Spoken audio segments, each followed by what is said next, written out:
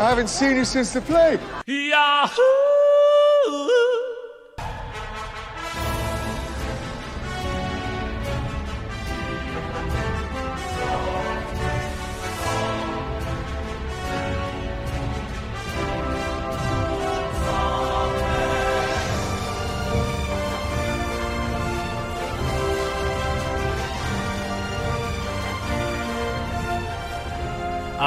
So we'll kick things off here. This is, of course, Advanced Community Studies, a podcast where we watch and review and analyze the American television comedy WandaVision. That's a separate episode. I always chop that off because I love those downloads. Watch and talk about the American television comedy Community, 1 or 2 episodes at a time. We are also the premier podcast in the Yahoo Screen podcasting network. I am one of your hosts. TV's Kevin Lanigan, and I would describe myself as a real Minerva. Oh, nice. Oh, wait, I had a list. Hey, what's up, everybody? How you doing? My name's Jace. I use they, them pronouns. I like that every time it gets closer and closer to an obnoxious YouTube video intro. You know what Hey, what's up, guys? Deeply alarming. I just have... I can't use that one now. I just have one question. You know, seriously, what does space smell like? I hit the wrong button. No, I think you hit the right button. Works. Yeah. What was the one you were trying to push? Now I'm curious. I was gonna hit the Changlorious Bastards one, but I actually figured out my intro. So I'm the daddy host, the third one, the hostess with the mostest kids. That's awesome. I love that. For this episode, Gore Blimey, Colby Noige.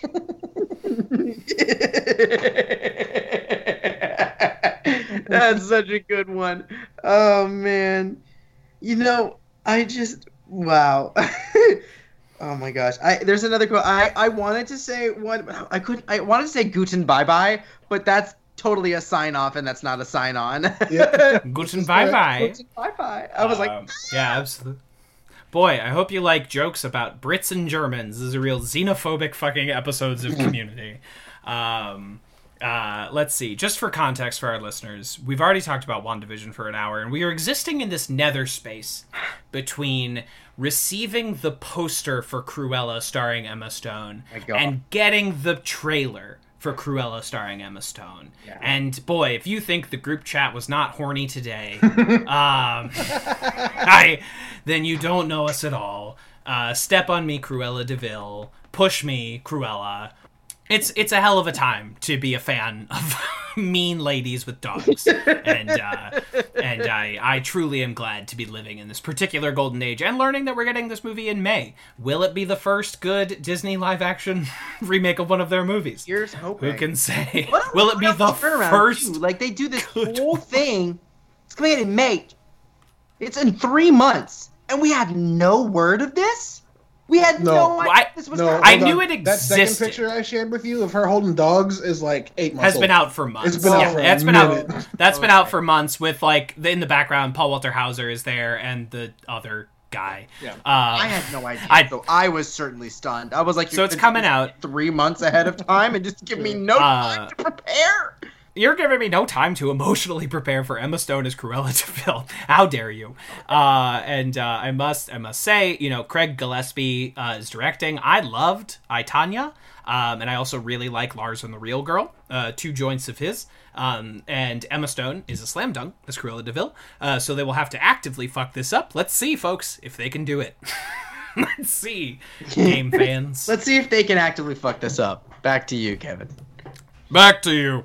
Yeah, so excellent. Anyway, pushing that all out of the way, we've talked enough as it's just like strangling each other on mic about WandaVision opinions, as it should be. As it should be. As it should be. Dare we just get started here, folks? Respectfully.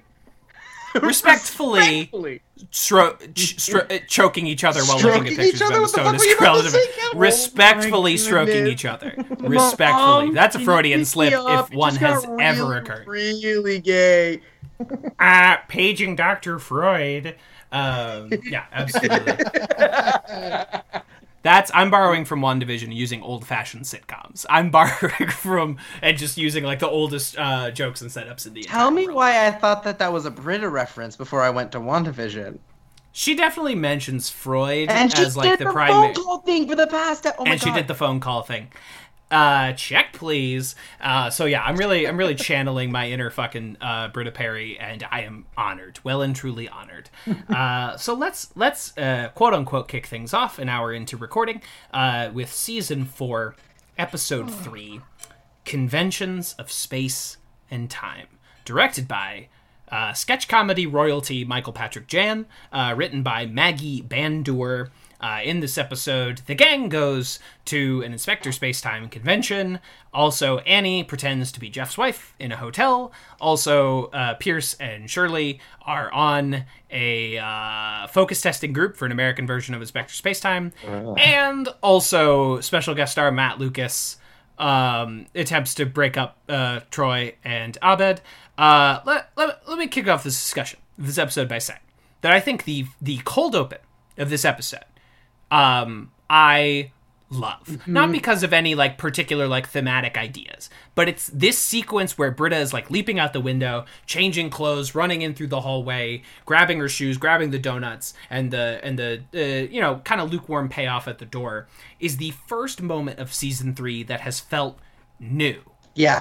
Or season 4 that feels new and exciting and not a retread of something we've done before. This is a new idea for the television show community, this type of sequence. I think it's very like energetically well done. And the only thing that could have taken it up top is if we had like subbed out the Ludwig score, which is great for like some pop song, but they probably just couldn't afford it. They just didn't have it in the budget. Community not affording good song budget because they use it all in other songs. I never. But beyond that, you know, I could go either way about like them trying to like trick Abed that they're not having sex. I think that like infantilizes Abed in a particular way that I'm not fond of. But the sequence is really well done. Yeah, I think we've also touched on the fact that the entire Troy and Britta romance plot is forgettable, probably shouldn't have happened in the first place, like seemed like a throwaway bit at the end of season 3, and season 4 was like, let's run with it. It doesn't, there's not enough there for it to feel like some sort of, I don't grab onto it. Like I find, even though that they're dating and they go to the convention together at the dating, you know, they go to the convention while dating, and it talks about, you know, the boyfriend drama between Troy and Abed. And then of course somehow manages to rehash the awful, yes, I am judging you, Jeff and Annie thing. Like we bring it back, and I'm just like, like we bring it back again. But I just, yeah, it feels unnecessary. But when I think about the relationship, this open is the only thing that comes to mind, because it is so exciting. And just the way that they do the camera movements, like it feels like the community we've grown to love for 3 seasons is back. Yeah. Just like a hot second, you know what I mean? And it really pays off well. I think this whole episode is pretty well directed. Like the convention itself is like really nice. There's a lot of like subtle camera moves, and the frame is always full of like these like details I'm not really like paying attention to, but it feels like really filled in. It feels like we're in a space. And I know that this sounds like I'm damning with fate and praise, but I think it's like really well executed. As much as I don't like a lot of the content of the episode, like it's internal contents, but I think it's well executed. I was using that word in its you were using it properly. Definition. But it's well executed by Michael Patrick Jan and the camera team. If I'm not in love with any of the story beats that we are attempting, I think the small bits in this are what shine, because they feel like the community that we love. Like I think back to where Annie splashes the drink in Jeff's face the first time, right? And there's the hotel guy that told her about it in the background, perfectly placed in the background, right? Which we've seen several times in the earlier seasons of perfectly placing someone in the background for you to pay attention to them a little bit while there's something in the foreground that's the actual content of what's happening where you're supposed to pay attention. And there's the guy from the hotel. She splashes him and he goes, "Woo!" in the background. And like cheers her on. And it's such a this cute guy little moment. is... And I was like, yeah. This guy is very good. His like throw off line of like, we normally don't concern ourselves with adultery because otherwise hotels wouldn't exist is a really good drop. That's a really good line. I don't know this actor. I could look it up. But he kills this like small part. He looks like the husband on Crazy Ex-Girlfriend is who he looks like to me, but I am not going to look it up and corroborate that. But it's a really good little moment. There are little moments. I like the moment where Jeff and Abed walk into the study room for no reason, flip on the light, Pierce is there, they say we didn't invite him, and they flip off the light again. Seriously, when I was watching this, I literally was like, why did they go into the study room in the first place? Just Why for that were scene they to there? happen. Like, they don't even, like, sit down or, like, Why open a was- book. Like, Pierce is just in the dark, and then they just leave. Like, they had no reason to come in. All right, good night, implying that they were leaving in the first place. Why did they walk in there? It's wasn't just for a scene like, to "Oh, I take place. left I need my back. They walked in there because they wanted to do this Pierce bit, and so they immediately walk out again. Do you think this was Chevy being like, I want a scene? And they were like, fucking fine, whatever. We'll just... Doesn't make sense. He's like, I don't care! I don't dislike the, like, focus testing subplot. It's barely a plot. It's, like, two scenes. It's one of those kinds of humor that makes me genuinely angry. You know what I'm talking about? Where it's like when I... Where it's like, yes, this is very clearly like conflict, like the source of all comedy, right? But I look at it and I'm like, fuck you. Like, it just makes me hate Pierce that much more. And the only thing that gives me any sorts of resolve is at the end when Abed goes, I hate you. Sure. I think it's part for the bumper. It's just, I hate you. It's just, oh my god. No, I remember this subplot because it makes me furious. It makes you furious. It also, like, because of the way these episodes were shuffled around, this bit where he mentions the blonde with the tennis racket is supposed to be set up for the Halloween episode, not a callback to the Halloween episode. Like, it all feels very strange to me. This, like, the order of operations that, like, we do this 2 episodes in a row. The Pierce blonde tennis racket thing. I almost like it better as a setup, honestly, because then it seems like he's been sitting on it for a while, and then he's been because he comes into the room where he's like, "We want your opinion," and they're like, and he's like, "Finally, I can tell them about my tennis racket girl." You know, it's that pays off a little better than that, but yeah, definitely. That's all there is. This was when they went to Comic-Con with the new showrunners, Moses and Port. This was, and they wanted to, like, assure the community fans in the audience that, like, the show wasn't going to change. We understand you. Inspector Spacetime Convention was their big opening declaration. This was their, like, don't worry, you're in safe hands. We're going to do Inspector Spacetime Convention. But this episode is such a perfect encapsulation of what doesn't work for me about Inspector Spacetime. Like, I think it's a cute thing that Troy and Abed do, but the show community never turns it into anything other than a light parody of Doctor Who. Yeah. And parody is even stretching it. It's just this show's Doctor Who. Yeah. And that's all it ever is. So, like, them going to a convention doesn't mean anything because it's just, like, kind of Doctor Who. It never turns into, like, a full Galaxy Quest, like, we've created a new Star Trek with its own identity and its own idea. Galaxy Quest great movie. But Community across now 2 seasons has not done anything with this kernel other than it's Doctor Who. Yeah. It's Doctor Who. I mean, it also feels like they were leaning into what they thought / knew was popular at the time, right? That's one of the things we've also talked about with this season so far is they tend to lean on jokes that are timely, which they do in a lot of the episodes, even before season 4. But season 4 especially is like super timely to a fault in that sometimes it's like we don't know if these are going to be lasting references. I'm thinking of something from the next episode we'll get into. There's an Arizona joke, and when I heard it, I was like, "Oh yeah, I remember that legislation thing passing that one time back in 2000, whenever what that was." And I was just like, "This joke does not read the same way. It feels like a throwaway joke that they would put on like some late night show where they're like, hey, political humor, wow, wow, wow," right? It just felt out of place, and Doctor Who was like super big around this time. And like coming back into its revivalist, like massive geek culture pedestal. And so it felt like they were like, let's just lean into that kind of thing and play with that. And they created a lot of space without having like footholds, you know? They created a lot of space. But they didn't have a lot enough of time. Except they did have a lot of time. Yeah, we understand. Yeah, I'm well aware, Caleb. I'm well aware.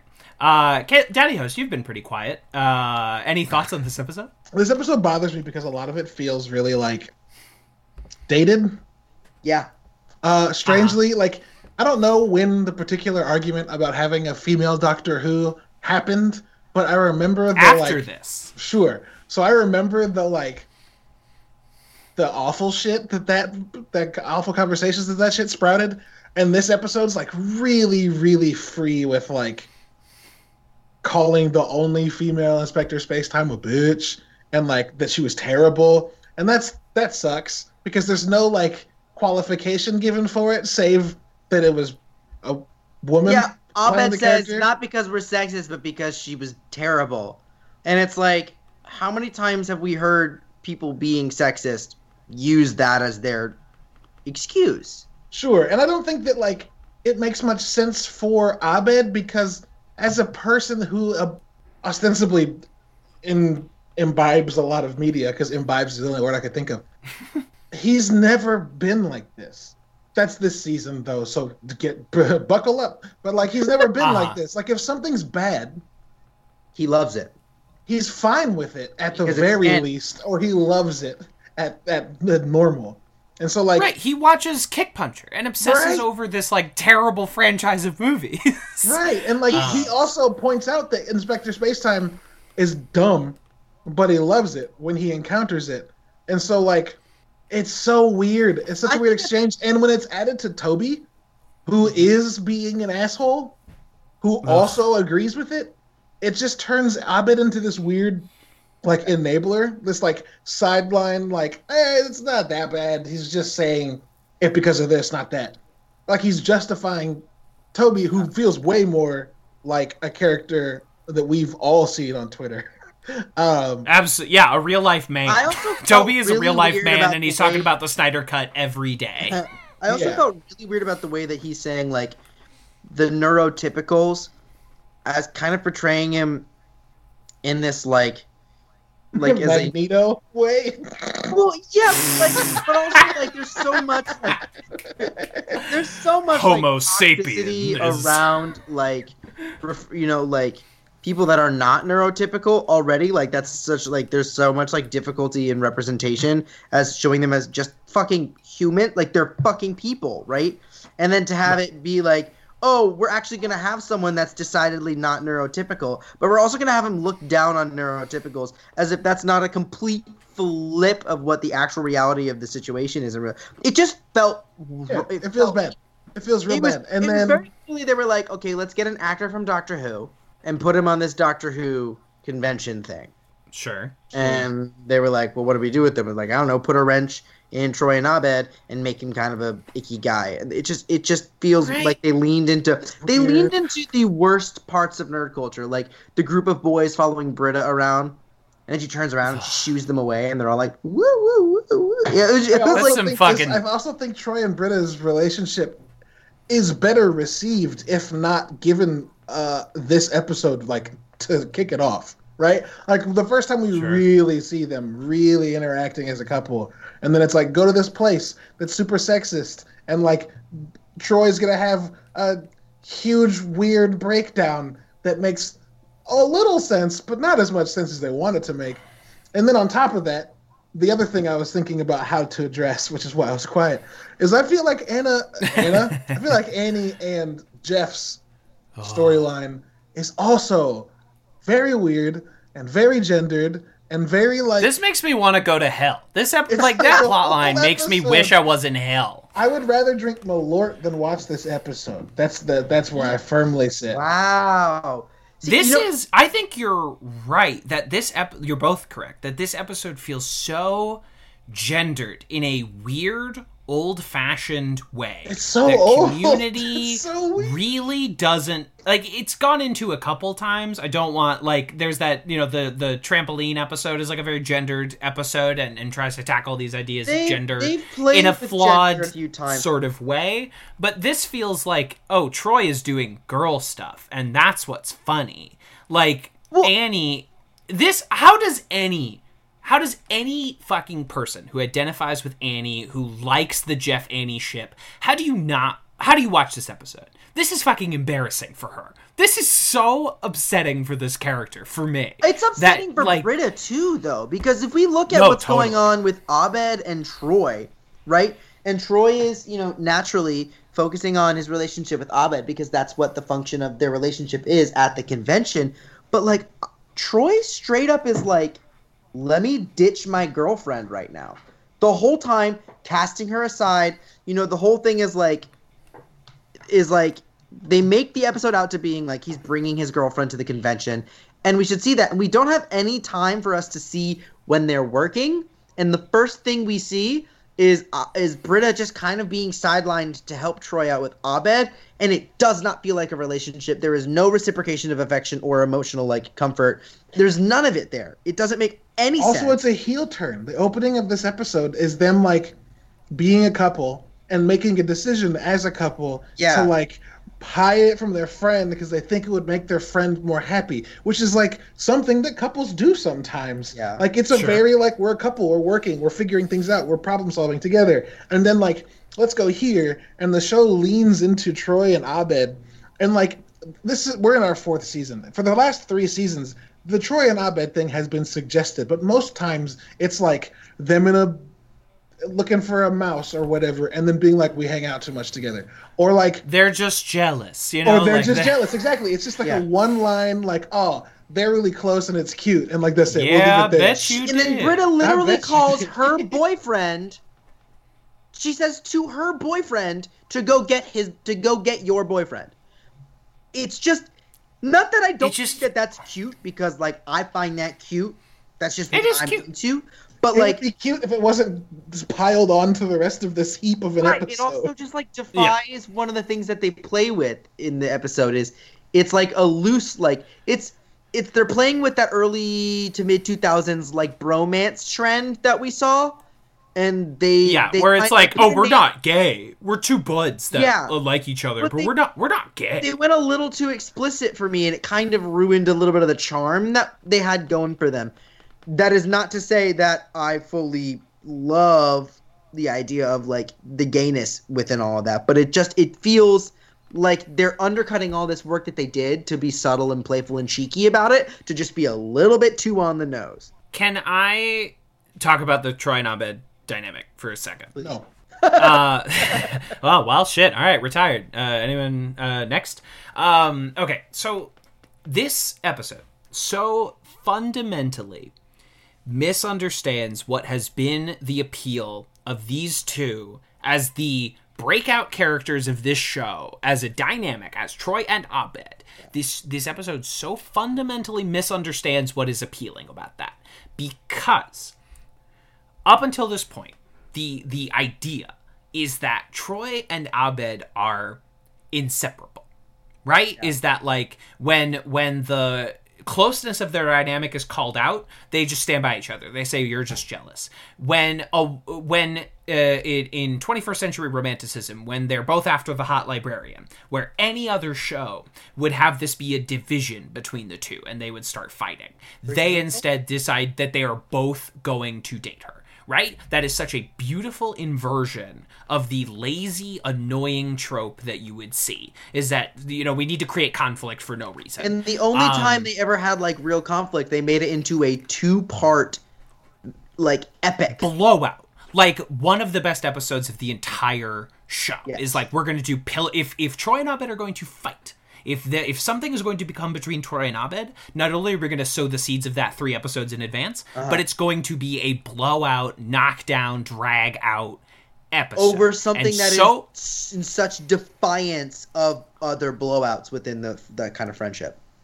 Yes, and Troy and Abed is so appealing because on so many of these other shows, they will just have the friends fight because they needed a plot for the episode. But they never did that with Troy. It's Nick and Schmidt. So, they just fight and you're like, yep, that makes sense. Yeah, Nick and Schmidt are great because they fight and they, like, love each other, but that's part of the Nick and Schmidt thing. It's not Troy and Abed. Whereas, like, it's a little more annoying when, like, JD and Turk fight on Scrubs. It's more annoying when that happens because that is like a loving dynamic, and that's just like, okay, fine, you need the conflict for this episode. I know it'll be resolved by the end of the episode. But to just have fucking Matt Lucas, who I have nothing against, but like is no Donald Glover, to come in and just like, oh, and now these two are fighting. For just the reason that Matt Lucas is here. It sucks. It fucking sucks. It also, playing into the gender thing that we've been noticing, it also further reduces Britta to being just something that got in between Troy and Abed. And they play into that. And it's like, that is so not who or what Britta is. That's not her role. That's not her. Do the gender dynamic of like, Troy, you're the woman in this scenario. Like, that's not true. Like, honestly, at the beginning, where like Britta's trying to do the subterfuge and then Abed's like, I know you two are dating, I just like donuts. Like, that is actually a nice version of this dynamic, I think. That's cute. Like, this is like, they think they need to do it, but Abed's hip to it. He doesn't actually care. You think Abed's going to care because you see Abed as this fragile thing, but Abed's going to subvert you and say, no, I don't care. It's fine. Also, you two are having sex. I'm an adult man. Also, I'm thinking of, like, Britta being like, oh, I've seen that face before, even though we know explicitly from an earlier episode that Britta has a hard time connecting with other girls. She doesn't have female friends. She doesn't have female friends. So to have female friends in the circumstance where they would discuss, like, boy problems, boy issues, bathroom talk, as we see she struggles with, it's like, it feels like defiant. Caleb, are you saying something or are you muted? I muted myself, yeah. I said, this episode is broken. Oh, to a beautiful Simmons pastiche. 0 winger. Yeah. Oh, I get it. That's what I was getting at. Debate 109, the last time the Jeff and Annie dynamic was palatable to my brain. It was a fun episode when they kiss and then they dropped it. Literally. They dropped it on the ground. Anyway, we digress. I think this episode's... Yeah, this episode's fucking embarrassing for Annie. Shirley doesn't get anything to do.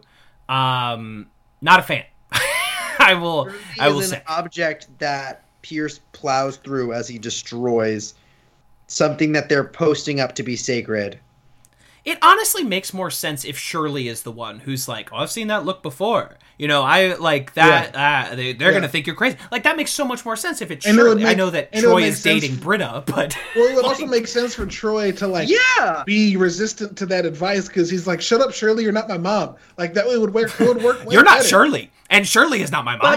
But I think also Troy would more likely go to Shirley, ask her about it, and then be like, yes. You don't know what you're talking about. That would have been great. And then put Britta in the room with Pierce. That's fine. And have Britta it up. Yes, that works. That works. Hey, community writers from 8 Let's years ago. remake a season real quick. Got some notes. Yeah, reshoot Game of Thrones season 8, reshoot Community season 4. Could you imagine remake if the The Last Community Jedi. movie is just like a retcon of season 4? The gang goes back in time and does the gas leak year again. Oh my god! What if That's not what I want, but what that if would be wild. What if the movie is so good that it makes them enough money to make another season? And what they do in the movie is they go back and like an offshoot, like just in case it doesn't make that much money, just as an offshoot, they go back in time and fix the gas leak, and then come back and carry on with the movie. But then the movie is wildly successful, and then we get a new season 4 after the gas leak's been fixed. It's just like an alternate it's timeline. Community season 4.2. Yeah, That gets into so much of like what makes the modern Terminator franchise a fucking trash fire is that they every Terminator movie for the last 30 years has been, what if we rewrote the previous Terminator movies that weren't Terminator 2? And I was like, just make a new movie for the love of God. But I know we're doing fun hypotheticals. Yeah. And that's completely okay. I actually am but vehemently against any time travel in actuality in any community real-time product. travel? You Like should real be. time travel. Like I genuinely like we did. that does break the universe in a way they haven't done. You know what I Right, mean? it's like no, we Like, can't do this. We've addressed multiple timelines in the Model UN, and then we saw the Darkest Timeline episode. That was cute, but that was all hypothetical theory. That wasn't actually something that actually happened. in the full Okay. canon. So I changed my theory, or not my theory. My you should Yeah. do this. I change it. They have to go through timelines for whatever reason and interact with the bad timeline, and they somehow interact with the timeline where the gas leak never happened, and they just kind of run into each other from season 4 doing normal shit, and they're like, "Huh, this feels comfortable," and then they go back. I mean, God. I don't know. I also think that we've seen in season 4 itself them playing with the idea of the Darkest Timeline stuff. Like just leave it alone. Just leave it alone. Please let it die. just leave it alone. It was great when it happened. Leave it there.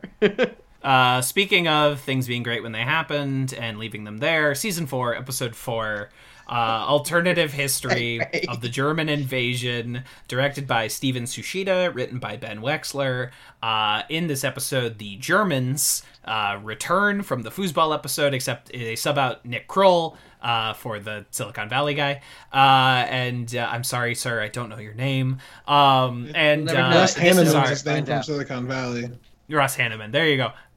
In guy in the fucks. first history, man, Silicon Valley. That was a funny show. Never finished it, but seasons I watched, Hooduggy. In this episode, it's somehow the beginning of their history class with Malcolm McDowell. They decide to look at history from different perspectives, and there becomes a turf war over the study room. Oh my god, a land you're so grab right. by the This should have come Germans. so much earlier in the season. It was supposed to be the second one, and now it's the fourth Naturally. one. So you're like, what the like they're just taking this class now? It's fine. It was not the fault of the people that made the show. That's true. And so a World War II parody breaks out. It's fine. So I strange. will say, joke I love from this episode. This is just very particularly catered to my tastes. When Russ Hanneman says, he starts laughing and he says, "This reminds me of something from the German version of The Nanny," and he refers to the main character as Franline. Good joke. good reference to both The Nanny and my knowledge of the German language. Excellent joke. That's all I got It for was you. also, I do like that he takes the moment and goes, "It wouldn't translate," and It there's wouldn't something really fun about that moment to me that I really enjoy. It's good. I think actually I wrote down I started like keeping tabs on little things that I like want to remember because I know otherwise I'll forget about them. And naturally, of course, here's the thing. With these episodes so far, consistently, the one character that does not let me down is the Dean. Like, throughout all of season 4, Jim just Goddamn crushes, Jim. dude. And he's got Jim this one line crushes. where, because we've got Chang in the Dean's office, and you see him open the door, and goes, "And I still have those pants. True story." Oh, we have fun. Ah! And then, Oh, Just a Jim. shriek when he sees, but just that, like, no, we have fun. I was like, I know that bitch. Like, what a great line delivery. It was so good. And then they go Jim and they make runs. really, Sorry, go ahead. They just make a joke about Dean dressing up has always been like so fun for me, and I love that. I was just kind of this like abandoned, and it's goofy because he's being goofy. It's not goofy because haha, it's a man in a dress. Although they are playing into that, but Sure. a little bit different. Because they're also, but then, it's like, it's like. But that's not the only joke. It's not the only joke that it's a man in a dress. It's not the only thing that they're saying. And then they have the audacity for him to say something like, the students aren't so unstable here, blah, blah, blah, blah, blah. And then they do the quote, like, the, like, contradiction joke, right? Where then she walks in with his, like, put that in the closet and that in the fridge. And it's like a Chiquita banana outfit. Very much. And I'm like... And I was like, that a just Chiquita... feels really mean to, like, be to make, because then what it does is it implies that the audience is supposed to look at him as unstable for wearing costumes, and that right, I don't like for this character that He's not unstable because he does drag. Right, that's a separate thing. Yeah. That's garland on the fucked up salad. That's some fucking that's garnish. Sorry, I used garland. Judy Garland on the fucked up salad. And like I know it's like a bit, but like a Chiquita banana outfit is not implausible for like what that's not so absurd based on what we know the Dean to do. I think Jim does a lot with some bad material in this episode. I think the material is bad, but Jim is a fucking pro. Jim is a fucking killer, and he can take anything and just make it fucking work. Even in this episode where he's just this Changnesia setup plotline that just goes fucking nowhere. We are now 4 episodes into this season, and what is this? What is the story What's that happening? you're trying to tell? What are we doing? What is happening? What are we doing? What is the purpose of this? What's happening? What are we doing? Why are we life? doing it? Who thought it was a good idea to do it? Why is it multiple episodes? And if they thought it was such a good idea, exactly, why did it take them so long to just fucking do it? Ugh. Right, because even if these episodes aired in order, like, Chang is not in the Halloween episode or the Space-Time Convention episode, so it would still take 4 episodes to, like, get him introduced to the study group. And so, like, what is the point? It's just, like, it's a bad mistake that they just take way too long to never correct. Yeah, they go so in on it. And it does not go. I have nothing, like, truly against this episode. It's just that it doesn't make me laugh. That's my problem with it, is that I'm like, oh, this is perfectly, like, see, I'm a watchable. Sucker. I'm a sucker because, like, I took 6 years of German, and so, like, people doing German accents and also, like, German language / society culture jokes fucking work. Like, fucking Angela Jerkles works really well. It's even better that that's immediately followed by Troy being like, someone changed the channel to USA because someone just got a burn notice. Like, fuck. That's like, a those great work really well. Burn Notice, starring Michelle Slater. Yeah. She is in that. She is on Burn Notice. Yo, the show breaks itself so many times. I messaged y'all a couple of times this over the last week, but my wife watches Chicago PD and Chicago Fire, and there's an episode of Chicago Fire where, I can't think of her name, but Slater. Lauren Stamile. Oh yeah, Lauren Stamile shows up. We're sitting in the living room, just me, my wife, and our new baby. And I, like, vocally was like, huh. She was like, what? And I was like, nothing. Nothing.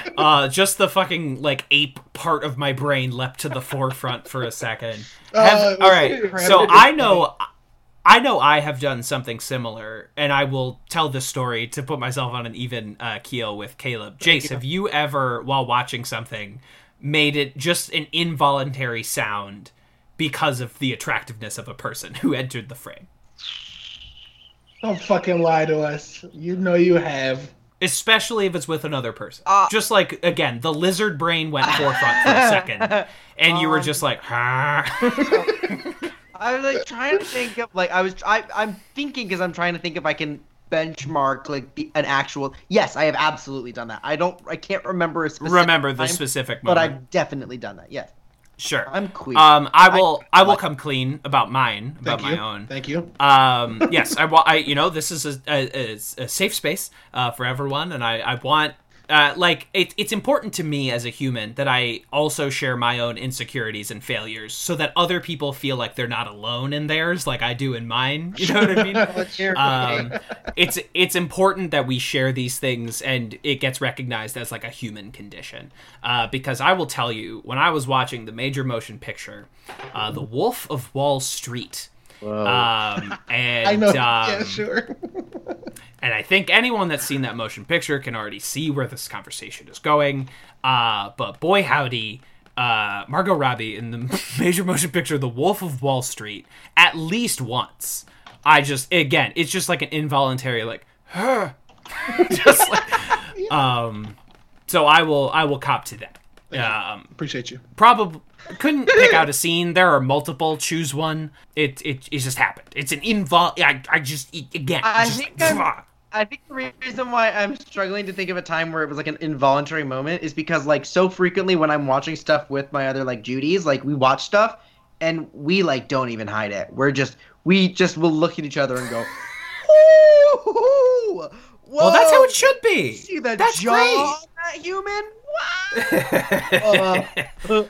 Could fucking mince onion on that jaw. Yeah, absolutely. So I be an episode of RuPaul's Drag Race, and we're just like, we're watching. I don't know. I don't know. Zoe's. We could be watching literally anything, and we will react to it like we're watching a drag performance. Just like if something makes us excited, we will scream at the TV. Start like. I think that's a much healthier way to live. I think just like not being ashamed of that and letting that out with like people that are mutually in on it, not like subjecting someone to it. No. You don't. But everyone being on the same page. No, yeah, there's exactly a reason why we call it Pride. Hell yeah. And that's a much healthier way to be. Hell yeah. Yeah, let it out. Hell yeah. Absolutely.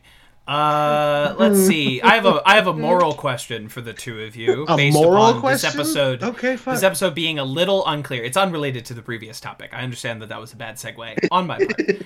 So, in this, when Troy pops out of the cave wearing a gas mask and suggests that the study group was about to tear gas the Germans. Well, they also said that. But was that, because I think the episode is unclear, was that part of the ruse? Why, or were they going to tear gas the Germans?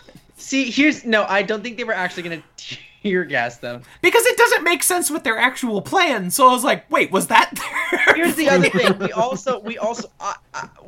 my question when that happened was, did someone not tell Troy that it was the joke? What the plan was? The plan. Did Troy acquire tear gas? There's no way that Troy would react. That we've seen Troy be a bad actor when he's pretending to lie to people frequently, and he's very genuine in his like, oh, fuck, they caught us, right? Yeah. And we know that Troy would have been like, oh no, you caught us. Like, we've seen him do that. So I was like, did someone forget to tell Troy? Or did they intentionally not tell Troy so that he didn't mess it up? But then why is he wearing a gas mask? Well, it could have also not been tear gas, right? It could have been like, it seems very Troy to put like stink bombs. Or snake in a can? Oh. Also, is it a little uncomfortable that they were going to gas the Germans? The Germans in an episode that is not shy about the Nazi thing? Is it a little uncomfortable that they were going to gas the Germans? As like it is an interesting flip. But sure. That's the way to describe it. Just went, sure. Yeah. This whole episode's bizarre. They also, the one other joke that I catch that makes me go, wait, what? Is when the Germans refer to Hogan's heroes as Hogan's villains. That's a good joke. It's a good joke. That's a joke. I like that. It's also joke. really fucking weird because also it. There's so many times watching it in a contemporary lens where it goes, "Oh my god, are we the Germans?" I was expecting them to go, oh my god, wait, are we the bad guys? Because that's totally what we it the should have been. baddies? Are we the baddies? It should be like, oh my god, the United States are the bad guys. Because, what was I saying? Oh no, it's leaving. Because, I got it. Germans. Hold it back down. Germans are like very good at like the accountability. Like they're very much like they teach the Holocaust. Yeah, Germans don't fuck around They're with like, that. no, And by we did some fucked up things. We need to have some sense of self-accountability. And so for them to also be the joke, like, the Germans say, like, the Germans are still the bad guys. It's like, at the same time, it's like Germans also have a sense of humor. When people make the Germans the bad guys, they go, I mean, we are the bad guys. We fucked that up. We kind of had one guy who was kind of a good talker and convinced us that we were the best in the world. And then we won. It was, I think the part of this episode that makes me the most uncomfortable is how genuinely upset Pierce gets that nobody considered him to be the Hitler of the group. Yeah, it's a joke. Like it's supposed to be like, it's funny. He just wants attention so badly that he's willing to call himself Hitler. But it's like, no, you're accidentally stumbling on something really fucking accurate. Yeah, and I don't. That is it was real. Right, but like that joke and the tear gas joke are a lot of what I have an issue with in season 4. Is that I'm like. I feel like in Community seasons 1 through 3, I always knew where the joke was and who it was on.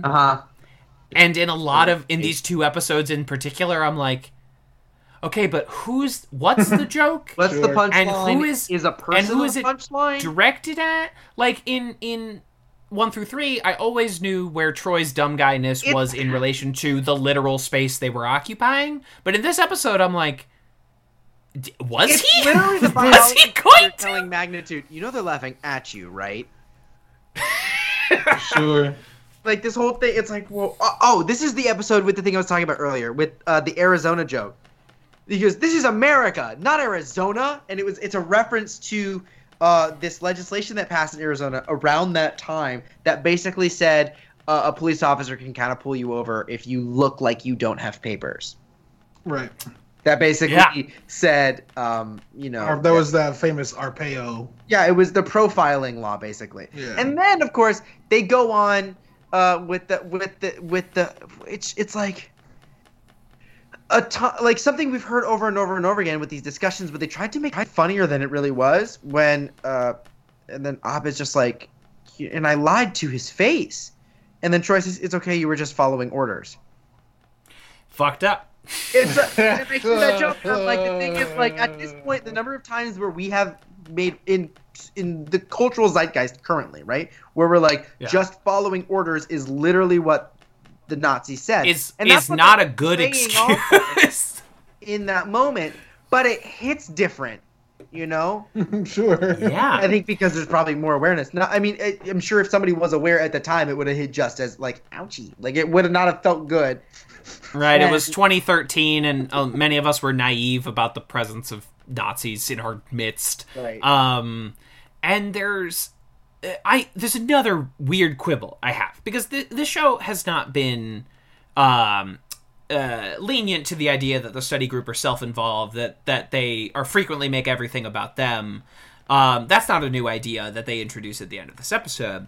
The part where I draw an issue is that the study group are like, we need to give something back to Greendale. And I'm like, motherfucker, 4 episodes ago, you stopped a guy from blowing up the school. They stopped a stormtrooper rampage on campus at the end of season 2. What more does the study group have to give to Greendale before they're in the clear? What? Like, it's not that they've not given back to this school. There was a flashback montage that they really wanted to do that is really great, and then they ran a little too far with it. Like they came to the wrong conclusion. Right, Garrett running up to the room being like, oh no, I need to get. I signed out the study room for this time, and then what's his name? Oh my god, the curly hair, the turtle. Todd goes, they lost a pen. Good boy, Todd. But they reference the bottleneck episode, right? And they show it from the outside in. And then Todd says they can't find a pen, just to show the absurdity of the outside looking in on what that episode really was and how that looked like to the other students. I love that kind of trope. That's a good moment. That's a really great moment, and they do it a couple times, and then they add in some other ones with like Jeff wearing some ice skate stuff. And like again, a Christy Yamaguchi. It just feels like, haha, we got the leading man to wear makeup, and I'm like, this is not the spirit of the show. Right, the spirit of the show for so many other seasons, it is complicated, yes, but it at least feels like there's some sort of like it doesn't feel, it just feels more homophobic, and I can't explain it. No, it feels. I mean, these 2 episodes, like I get weird homophobic, xenophobic vibes from, like we did at the end of History 101, where I was like, we've crossed the threshold from commenting on a trope to just doing it. Like like all those times that someone does or says something offensive and they're like, it's satire. And I'm like, it can't be satire if you just do it. That's not what satire is. You can't just say it and then say satire. That's not the rules. That's not how it works. Yeah. Fuck. Jesus. Fucking, when is South Park gonna have to reckon with its rampant anti-Semitism? Never. They're never going to have to. They're never going to reckon. I listened to a really funny, not funny, but like illuminating episode of something that had Matt Stone and Trey Parker on it. Trey Stone and Matt Parker? Yeah. No, you had it right the first time. Okay. Them on it. And it was talking about like their inspirations and their goals and yada, yada, yada. But there was one moment where they were like, you keep pushing you keep towing the line. Like, when do you think you'll cross it? And they were like, we don't know. We thought we would cross it ages ago, and it hasn't happened yet. But we've both made like two full conjoined family plans that like when it happens, we're going to like go somewhere. Like, we're gonna go on vacation. They have bug out bags for when their bigotry comes back to bite them. And I think it's one of those things because, like, first of all, I think people that care about accountability have literally just went, fuck it, it's a lost cause at this point. We're never gonna get We're never gonna get Capone. We're gonna have to get Matt Stone and Trey Parker on tax front. Right. That's how we're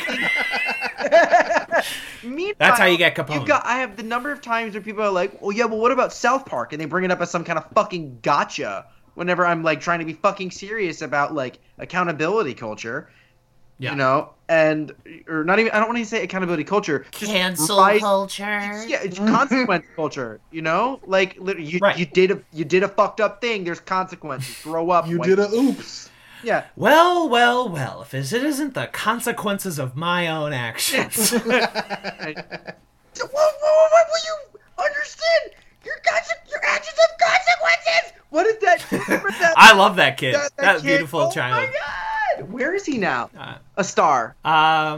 I hope he's actually living a quiet life. I hope that after all that, I hope he's happy. I hope he's quiet, and I hope he's his true self. Sammy Sonic fan, I hope you're doing okay, bud. We salute you. Than the gods. Shout out to you. And this is not the first time we've addressed like the South Park concerns, but like the amount of like rampant transphobia, homophobia on that fucking show, unconscionable. Watch any episode featuring the Chinese food restaurant, and you're like, how are these two not in jail? How have you not gone to prison for this? And it was really interesting listening to that podcast because like they were both very aware, and they were like, we've been trying to find the limit on this fucking thing, and which is interesting. It's interesting because it's a little bit of that. Yes, it's a little bit like, okay, fuck you guys. You just keep pushing it. But it's also like, I'm a little bit sad for them because they're like, we want to just hit the spot where we gone too far and it's over, but we can't fucking find it. Like, I can't imagine they enjoy it anymore. And they're just like, but we can't stop. Well, they remember when Trump got elected and they were like, we don't know how to make this show because like, everything he does is already ridiculous. Because we're Republicans and we know where our bread is buttered. We know what our audience is for South Park, so we're not going to fucking make fun of Trump anymore. Right. They know who their core audience is. At which point I'm like, okay, maybe, I don't know, stop encouraging them. Like, if you found out your fan base was Nazis and you yourself weren't a Nazi and your decision was, I'll just let them have it. It's fine. You're actually a Nazi. You don't think you're a Nazi. At what point are they going to go, oh, we're actually feeding the beast? We should just stop instead of waiting to be canceled. Cancel yourself. Fuck. Yeah. And you're about to hear me give You're about to hear me give Seth MacFarlane some credit, which is rare. But, like, as much as Family Guy encroaches on a lot of this same, like, unconscionable territory... And it does breach it every so often, yes. At least Family Guy will have, like, once every 3 seasons, like, a character will turn to camera and be like, you guys are fucking homophobes. Like, at least I'll give them that. Once every 30 years, they have, like, Brian turn to camera and be like, you guys are fucked up out there in TV land. And that's the last time. I also find Family that Guy to some be credit. Such a cop-out. Disingenuous. Yeah, exactly. It's disingenuous. Which is interesting. It's like, see, if we point out that it's fucked up, then we can just keep doing it. It's like, you're still doing the thing, though. Right. As opposed to Family Guy, which wants to have it, like, both ways. They want to have, like, oh, we're going to make all the homophobic, anti-Semitic jokes, but then we're going to say, like, but the people that hold these beliefs are wrong. And it's like, well, you can't, like, you've just put a horrible Jewish stereotype on screen. You can't then say the audience is wrong. Like, that's not how this goes. No, that's not how that's not how this works. You're enabling them and then fake shaming them. It's like, fuck off. Stop jerking yourself off and calling yourself self-righteous. It's stupid. You're lighting the house on fire and then saying, like, we need to pay firefighters more. Good on these guys. It fucking horse hockey. Obviously, we're very interested in this episode of Community. Obviously, we're just fucking, like, fascinated by it. It's cool to see everyone in German outfits. They should have done it for the boys, too. The boys should have been in lederhosen. We're doing, like, a weird gendered thing. We're doing, like, we're going to put the girls in fetish outfits, and the boys are going to be wearing normal clothes. Troy should be in lederhosen. It's so weird that's the, like, that's the, what am I trying to say? The, like, canary in the coal mine for, like, oh, Dan Harmon's not doing this anymore. Isn't that fucking ironic? Because isn't that fucked up, really, considering really, Dan Harmon as a man? Yeah. Isn't that fucked But for some reason, he's really good at writing things that are pointed and about sensitive things and inverting, like, expectations and doing it in, like, a tactful way. Despite... What are you fucking doing? You're meowing, I think. I'm meowing. You're speaking very highly of someone who has done those things. Oh, I wasn't done. I wasn't done. Okay, I was going to say he's good at doing this in writing despite being a terrible person. But I'm saying even in his writing, sometimes he doesn't quite do it. Like, I mean... Sure. You do still have an episode where Britta and Annie have a mud wrestling fight. Like, among other things. Right? Among other things, but that's the one that leads primarily to slur usage at the end of season 1. Sure. The vast majority of the first season and a half of Rick and Morty. Like, this is not necessarily something that is impervious himself. The first season of Community has, like, a not insignificant amount of 2009, like, Islamophobia. Like, it's not... Yeah.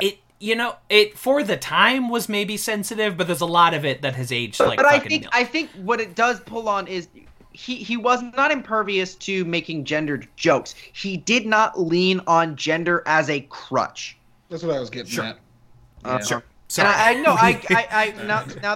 Caleb, you're very right, and that's what you were getting at. I'm really particular about words to a fault when it comes to this stuff. Also, just because, especially with gender, a big part of what's going on right now is literally defining language that we haven't had before. So the words we use are very specific and for very specific reasons, and I know that pisses a lot of people off too, because it's like, oh, that's what I'm saying, and it's like, yes, but it's actively changing the words we use is a big part of it, and I think kind of that's what I wanted. I didn't have the words for it either until you kind of brought it up, and that helped me get there. So thank you. But yeah, that's what that is. It's that this season they're like, what's funny? I don't know. Boys are like this. Girls are like this. Waka, waka, waka. It's like, oh, 90s God. stand-up comedy. Yeah, right. Literally, exactly. 90s. Cannot wait for the episode where they talk about how Troy drives like this, but Jeff drives like this. But they also, like, the way that they make fun of that joke in an earlier season, I'm pretty sure, or maybe it's a later season, is Troy tries out stand-up. He says, you ever notice how Abed brushes his teeth like this, but I brush my teeth like this? Yeah, Abed's doing stand-up. That was a tag from season 3. Yeah, exactly. That to me is one of the things about this show is that it is not perfect. It does fall into those tropes, but also so frequently defies those tropes, flips those tropes into something unexpected, and that's why it's charming. And this whole season falls into a lot of decidedly gendered tropes, and it's not cute. It's not cute, lad. Not a good look. It's not cute. Also, Daddy Host, I feel like I in particular have been stepping all over your shit tonight, and I do apologize for that. No, it's okay. I do. It's okay. I feel bad. I storm all over. Like I'm like, I have words, and I just like storm all over. So I do. You in particular tonight. I'm sorry. It's fine. I have 2 kids. I'm used to it. I have 3 kids. Yes. That's a kids. call forward. I have kids. Listen, I hate cops. That's exactly. You got it, Jake. That's what I was doing. I felt it. I had to pull it out. Sure. I was doing Shirley's character in G.I. Jeff, who has 3 kids, whose trademark is she has 3 kids. 3 kids. Oh my God, I forgot about that episode. Underrated. It's very good. It's very good. Isn't that the episode where they just start killing fucking people from Cobra? Yeah, and they're like, yo, what the fuck? We don't kill. No one's ever killed anyone. That'll be fun to talk about. For some people, that's like their least favorite episode, and I'm like, bitch, have you seen the Inspector Spacetime Convention episode? Like, fuck. It's fuck me. Weird. I think like also just because like I was such a big Doctor Who fan. I think a Whovian, as they called it, around this time. Yeah, I know. Those were involuntary sounds the both of us just made. I could tell. But there was something I remember kind of charming about the idea of this episode. You know what I mean? No, totally. It felt like being seen before like everything was about this. Yeah. Before everything was about nerd culture. Before Hot back Topic when nerd switched from goth clothing to nerd clothing. Yes. Yeah, exactly. Holy shit. When they went from My Chem t-shirts to Flash t-shirts. I said the silent thing out loud. Yeah, Hot Topic, the culture maker. Let's see. So let's do our rankings for this week. Shall we? So starting with our end tags, our first end tag is American Inspector Spacetime. This is funny to me. It rings true. This was an era where we were adapting a lot of British shows for American TV and making them dumber and worse. Life on Mars leaps immediately to mind, even though I watched every episode of that fucking show. Wait, did I watch that show? It had Harvey Keitel and Gretchen Mol on it for like no reason at all for them to be on that show, but they were there. Anyway, I liked it, but I was also 13 years old. So let's see. It's not as good as the Starburns Memorial video at number 44. It's not as good as Koppelgangers. I just don't care about this end tag. Like, honestly, I saw it. I was entirely unmoved by it. I didn't find it funny. I didn't find it, like, haha, cheeky. I liked that it gave Abed a moment to say, I hate you to Pierce. But that, like, sure. I enjoyed that for personal reasons, not entertainment reasons. You know what I mean? So, absolutely. So I could throw this way down the barrel. Is this better than the Dildopolis advertisement? No. Okay. All right, well then let's go down. Is this better than Oh Lord No? Our last place, 71. This is better than that. It is better than that, actually. Okay. At least it's like a new idea. You know what I mean? It's like a new proposal. You're like, no. I want to fucking catapult into the sun. I say it almost every week. Because outside of Community, it's funny. But in this applicable. specific setting, it sucks. So if I'm like, feeding my kid something, and she fucking catapults her spoon full of pears across the living room floor, and I go, "Oh Lord, no!" That's just funny. That's funny. Oh, that kills man. with the I with the would 2-year-old kill to crowd. watch that end tag. That's great. Wow. Just all come right, hang out another with me Pierce for a little end. Jay. She'll get the full fucking Caleb's life is a fucking sitcom with messy kids experience. I love that. Bagage. I think I say put this as the new 71. I think Trader Audition Ooh. is better than this, but Or Lord No just hurts. It's somehow worse than this one. Oh no, So- hold on. Worse I than think the this is worse, better than worse than Pierce and the Ice Cream Machine. I think this is better than that. Oh Lord, no! Wait, what are we ranking right now? The The American Inspector Space. That's the worst end one. tag. Oh Lord knows better. You Wow. think Oh Lord No is better than the Inspector? Yes, because Oh Lord knows at least a little referenceable in real life. I mean, that's actually a really valid point. It at least gets like a cent. for This being one, able to the quote it. the most takeawayable thing from it, which is not a word I just said, is "I hate you," and that's not unique at all. Make it 72. I'm with Caleb, actually. I thought I would. Okay. Damn. Wowzers! I did not see that coming. We don't like it, Kevin. I think. Kev, I mean, Kev, I'm think not that's mostly saying it- because we pushed this end tag out of our memory, and then you see I mean, it I'm and not- go, "Oh, yeah." I'm not saying Oh, it should have Lord, been no. number 1. I just wasn't predicting the very bottom, but that's okay. That's all right. The next end tag, the Troy and Abed podcast. I actually like this one. It's cute. I actually like this one quite a bit, especially when they're doing the whole like soup, soup, soup, soup, soup, soup. Like they take the thing that the Germans were doing and they do it themselves. I think it's kind of fun. It's cute. I like it. Doppelgangers. I could put it above Doppelganger. This, I'm No, gonna give it's- Doppelgangers the edge. Yeah, I also think it's below. Why did he call me? I know Why that. did he Okay. call me? It's one of those things when I think back. I know why did he call me is ranked fairly low, but whenever I think back to why did he call me, it just makes me Why chuckle. did he call me? Yeah, it's Okay. extremely chuckle worthy. Yeah. That's fine. Well, then we're gonna put it beneath John Goodman with a trumpet. We're gonna put it beneath Huzzah. Dean Pelton at the rave. Betty, this is better than Betty White explains Inception. Yeah. 56. Yeah. I'll put it above that. Yeah. The Troy and Abed podcast. I feel like there's a little prescient on the podcast train. They'd been around for a while, but I don't feel like they were They were not ubiquitous in super the year huge at that 2013. time. No. I think that was Right. probably more so like a nerdy reference at the time, and now it's just like a more of a pop culture reference. And they both work for Troy and Abed, but it flipped somehow. Absolutely. Now to the episode rankings. I assume we're starting just at the drop. bottom. So number 73 is History 101. We are ranking against it conventions of space and time. Literally, what happens in History 101? That's the Hunger Deans. These episodes are so bad. This one's. This one's. This one's not excellent. Okay, I'll put this particular bit out there. The isolated elements of conventions of space and time that I like more than the elements I like from History 101. I second With the that. I think exception the intro that there's alone less is enough to D. put it above History 101. Indeed, that I was like, oh, this is like a fucking explosion of energy. You know what I mean? What's, But I don't like it more than Basic Genealogy. Yeah, true.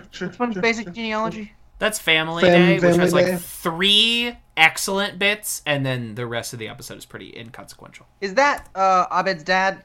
One of them, yeah. One of But them. that's the one where they, like, Abed's cousin is there, and it's, like, kind of weirdly Islamophobic. I'm not a fan. As for E3... I like that episode Conventions more of than both of y'all, but that's okay. the parts I like are fucking hysterical. Yes. It just doesn't hang together as a piece. But like the windmill bit, Chang roasting the classroom, classic bit. I will watch the beginning of this episode at any time. Conventions of space and time. Now on to alternative history of the German invasion. My issue with this episode is that I've watched it twice in the last 7 days, and I've already forgotten everything about it. I remember You just told me what happens in History 101. Hunger Deans. Thank you. Abed TV. I would actually put season 4, episode 4 below that. I really don't like History 101. Well, then put really it. Yeah, don't. it's not Look, it's, Vengeance the in Space. German. The German episode makes me laugh more. At least Russ Hanneman is in this one. Man, Yeah. Oh, his name's like Jason Diamantopoulos or something like that. Yeah, he has a real name. Yeah, Sure. we should make an effort to call him his real name once, maybe. But I don't know. Boy, y'all, I'm not feeling it. Well, Alternative history of the German invasion, new number 74. I try not to be a season 4 hater, but this patch of 3 episodes. it's one of those things where, like, when I Patch of remember 4 episodes, homie. None of them escaped the top 70. when we when But hey, Paranormal Parentage is number 53. Oh, You know, okay, it's not okay. at the top, but Okay, it's up there. 3 of them don't top when the top. when we started this this podcast, I did a full I finished my rewatch. I went ahead and just did a full rewatch, and I didn't really hate season 4. And now that we're talking about it, you know what I mean? It's just now that we have to everything, discuss it.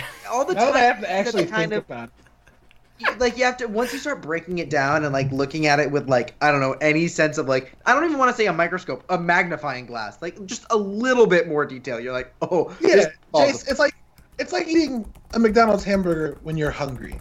It will taste good, but the more you look at and think about what you're eating, the worse you're going to feel.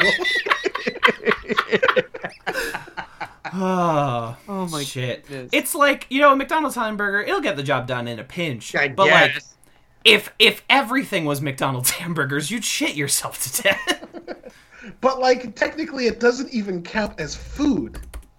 What? It's- Right. it's not even Legally, food. they never say the word food anywhere. I think because scientifically, it's not right. That's not how that. I can't with you. It's like how they can't call them milkshakes because they have to call them shakes because there's no milk. you can't legally call it a milkshake. this feels. Yep. This feels like I my insides hurt. I don't and by my insides I don't mean my stomach. I mean my heart. This hurts me. Even think about this. My That's essence what I is said pain. after eating McDonald's. Yeah, I just don't like this. this hurts my soul. Don't get me wrong. For those listening to this podcast, I'm not harassing you. If it's been 2 a.m. and you've had drinks and been like, dude, some chicken. Get me a McNuggets goddamn sounds McFlurry Oh. right the fuck now. Because if you're gonna Yeah, tell me that absolutely. chicken McNuggets are bad when you're drunk, you're out of your McFucking mind. They're delicious. you But bastard. also, Yeah. no, If It I tastes slammed good when you're drunk though. Exactly. If I slammed a fucking White Castle Crave case out of necessity, 100% I have. Would I recommend the experience? Probably not. no. I don't think I've ever even eaten White Castle. Every time I eat Oh. White Castle, it's distinctly of the mindset of fuck around and find out. Every fucking time, it's like, you know what? It's the only way to do it. Fuck That it. should be their motto. That should be on the sign. White Castle, fuck around, find Fuck around. out.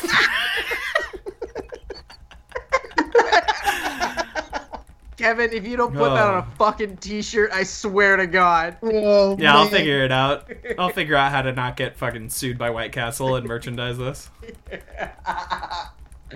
I'll figure it out. I love it. Shit. I don't know. Y'all got anything to plug? I ain't got dick. I mean, I got that cabaret coming up. I talked about it last episode. We pulled the info once more with feeling. Yeah, so a friend of mine came to me a little while back and was like, I want to do a cabaret of just trans folks doing musical theater stuff because we want to show the musical theater world what they're missing. It's called Transpose. Go ahead and give them a follow. It's going to be at Transpose Cabaret on Instagram and I believe also Twitter. You can also follow me on Instagram at JACENZIEV. And you also see a post. Yeah, it's going to be a great time. Ticket pricing is $5 if you're trans, $20 if you are cis. You can also sponsor a ticket if you have a little bit of extra cash. That'd be super awesome. Or if you're looking to request a free ticket, there's also a way to get that. And then half of the proceeds go to For the Gwirls, which is a Black trans-led collective that curates parties to fundraise money to help Black transgender people pay for their rent, gender-affirming surgeries, smaller copays for medicines, doctor's visits, etc., and travel assistance. It's a really great org. It's a really great cause. It's going to be a really great show. It's going to be a really great night with a bunch of really great people and really great, really great, really great. So yeah, that's my plug. Oh, also, I mean, on that same note, I've said it before, but if you're trans, I love you. If you're cis, I love you too. But if you're trans, I love you. Yeah, I don't really have any plugs. I just wanted to bring this up because I forgot to tell y'all, fantastic humans. Did you see that Phoebe Waller-Bridge is doing Mr. and Mrs. Smith? What? With Donald Glover? With Donald Glover? What? As a show I'm jerking on off Amazon? already, baby. Yeah. Oh my goodness. Yeah. This Y'all, could be the greatest thing ever made. the original Mr. and Mrs. Smith is a fucking pleasure of mine. It's I won't very say good. guilty. It's I very like that good. movie a Very lot. exciting. It's like very exciting, and those two doing it. I'm glad that one good thing came out of Solo: A Star Wars Story, and it's that those two are friends now, and they want to make shows together. Yeah. That is exciting to me Yes. personally. Oh my god. The content that they will create. I'm sorry. The art that they will make. Thank you. I almost pooped when you said that. I pooped. Get Content- Phoebe Waller-Bridge in the Community movie. Donald Glover would love to see it. But let's see. We will be back next week to meet Jeff's dad and get to the root of this Changnesia issue. Always remember, fuck content, make art, and we will see you next time. Pop, pop. What is the thing that they do in one of the episodes? I did down to be found in fame. That's their shortened tag. Have you noticed that? Anyway, that's No. Oh, you I mean gotta like pay at the attention. beginning of episodes? yeah. I think it was one of the Yeah, ones we yeah. really watched where they Some it of the doesn't have- season 4 episodes are like 15-second intro Yeah. tags instead of like the reasons I should stay. and then it's like Community. Move on. It's literally, it doesn't resolve. Do you know how fucking evil that is? From a musical perspective. They that sting, they used it a little in season 1 as well, before they like settled on their rhythm. And of course the best time they use that shortened tag is in the Jack Black episode, where he talks about them throwing off their natural rhythm. Rhythm. Wow.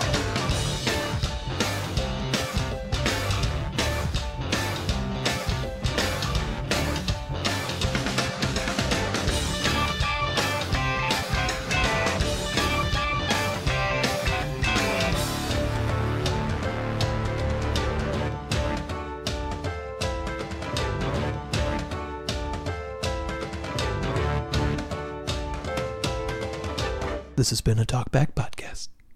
That was quite a show, very entertaining. Please tell your friends about this show. Boopy doopy doop boop sex. Larry, I'm on DuckTales.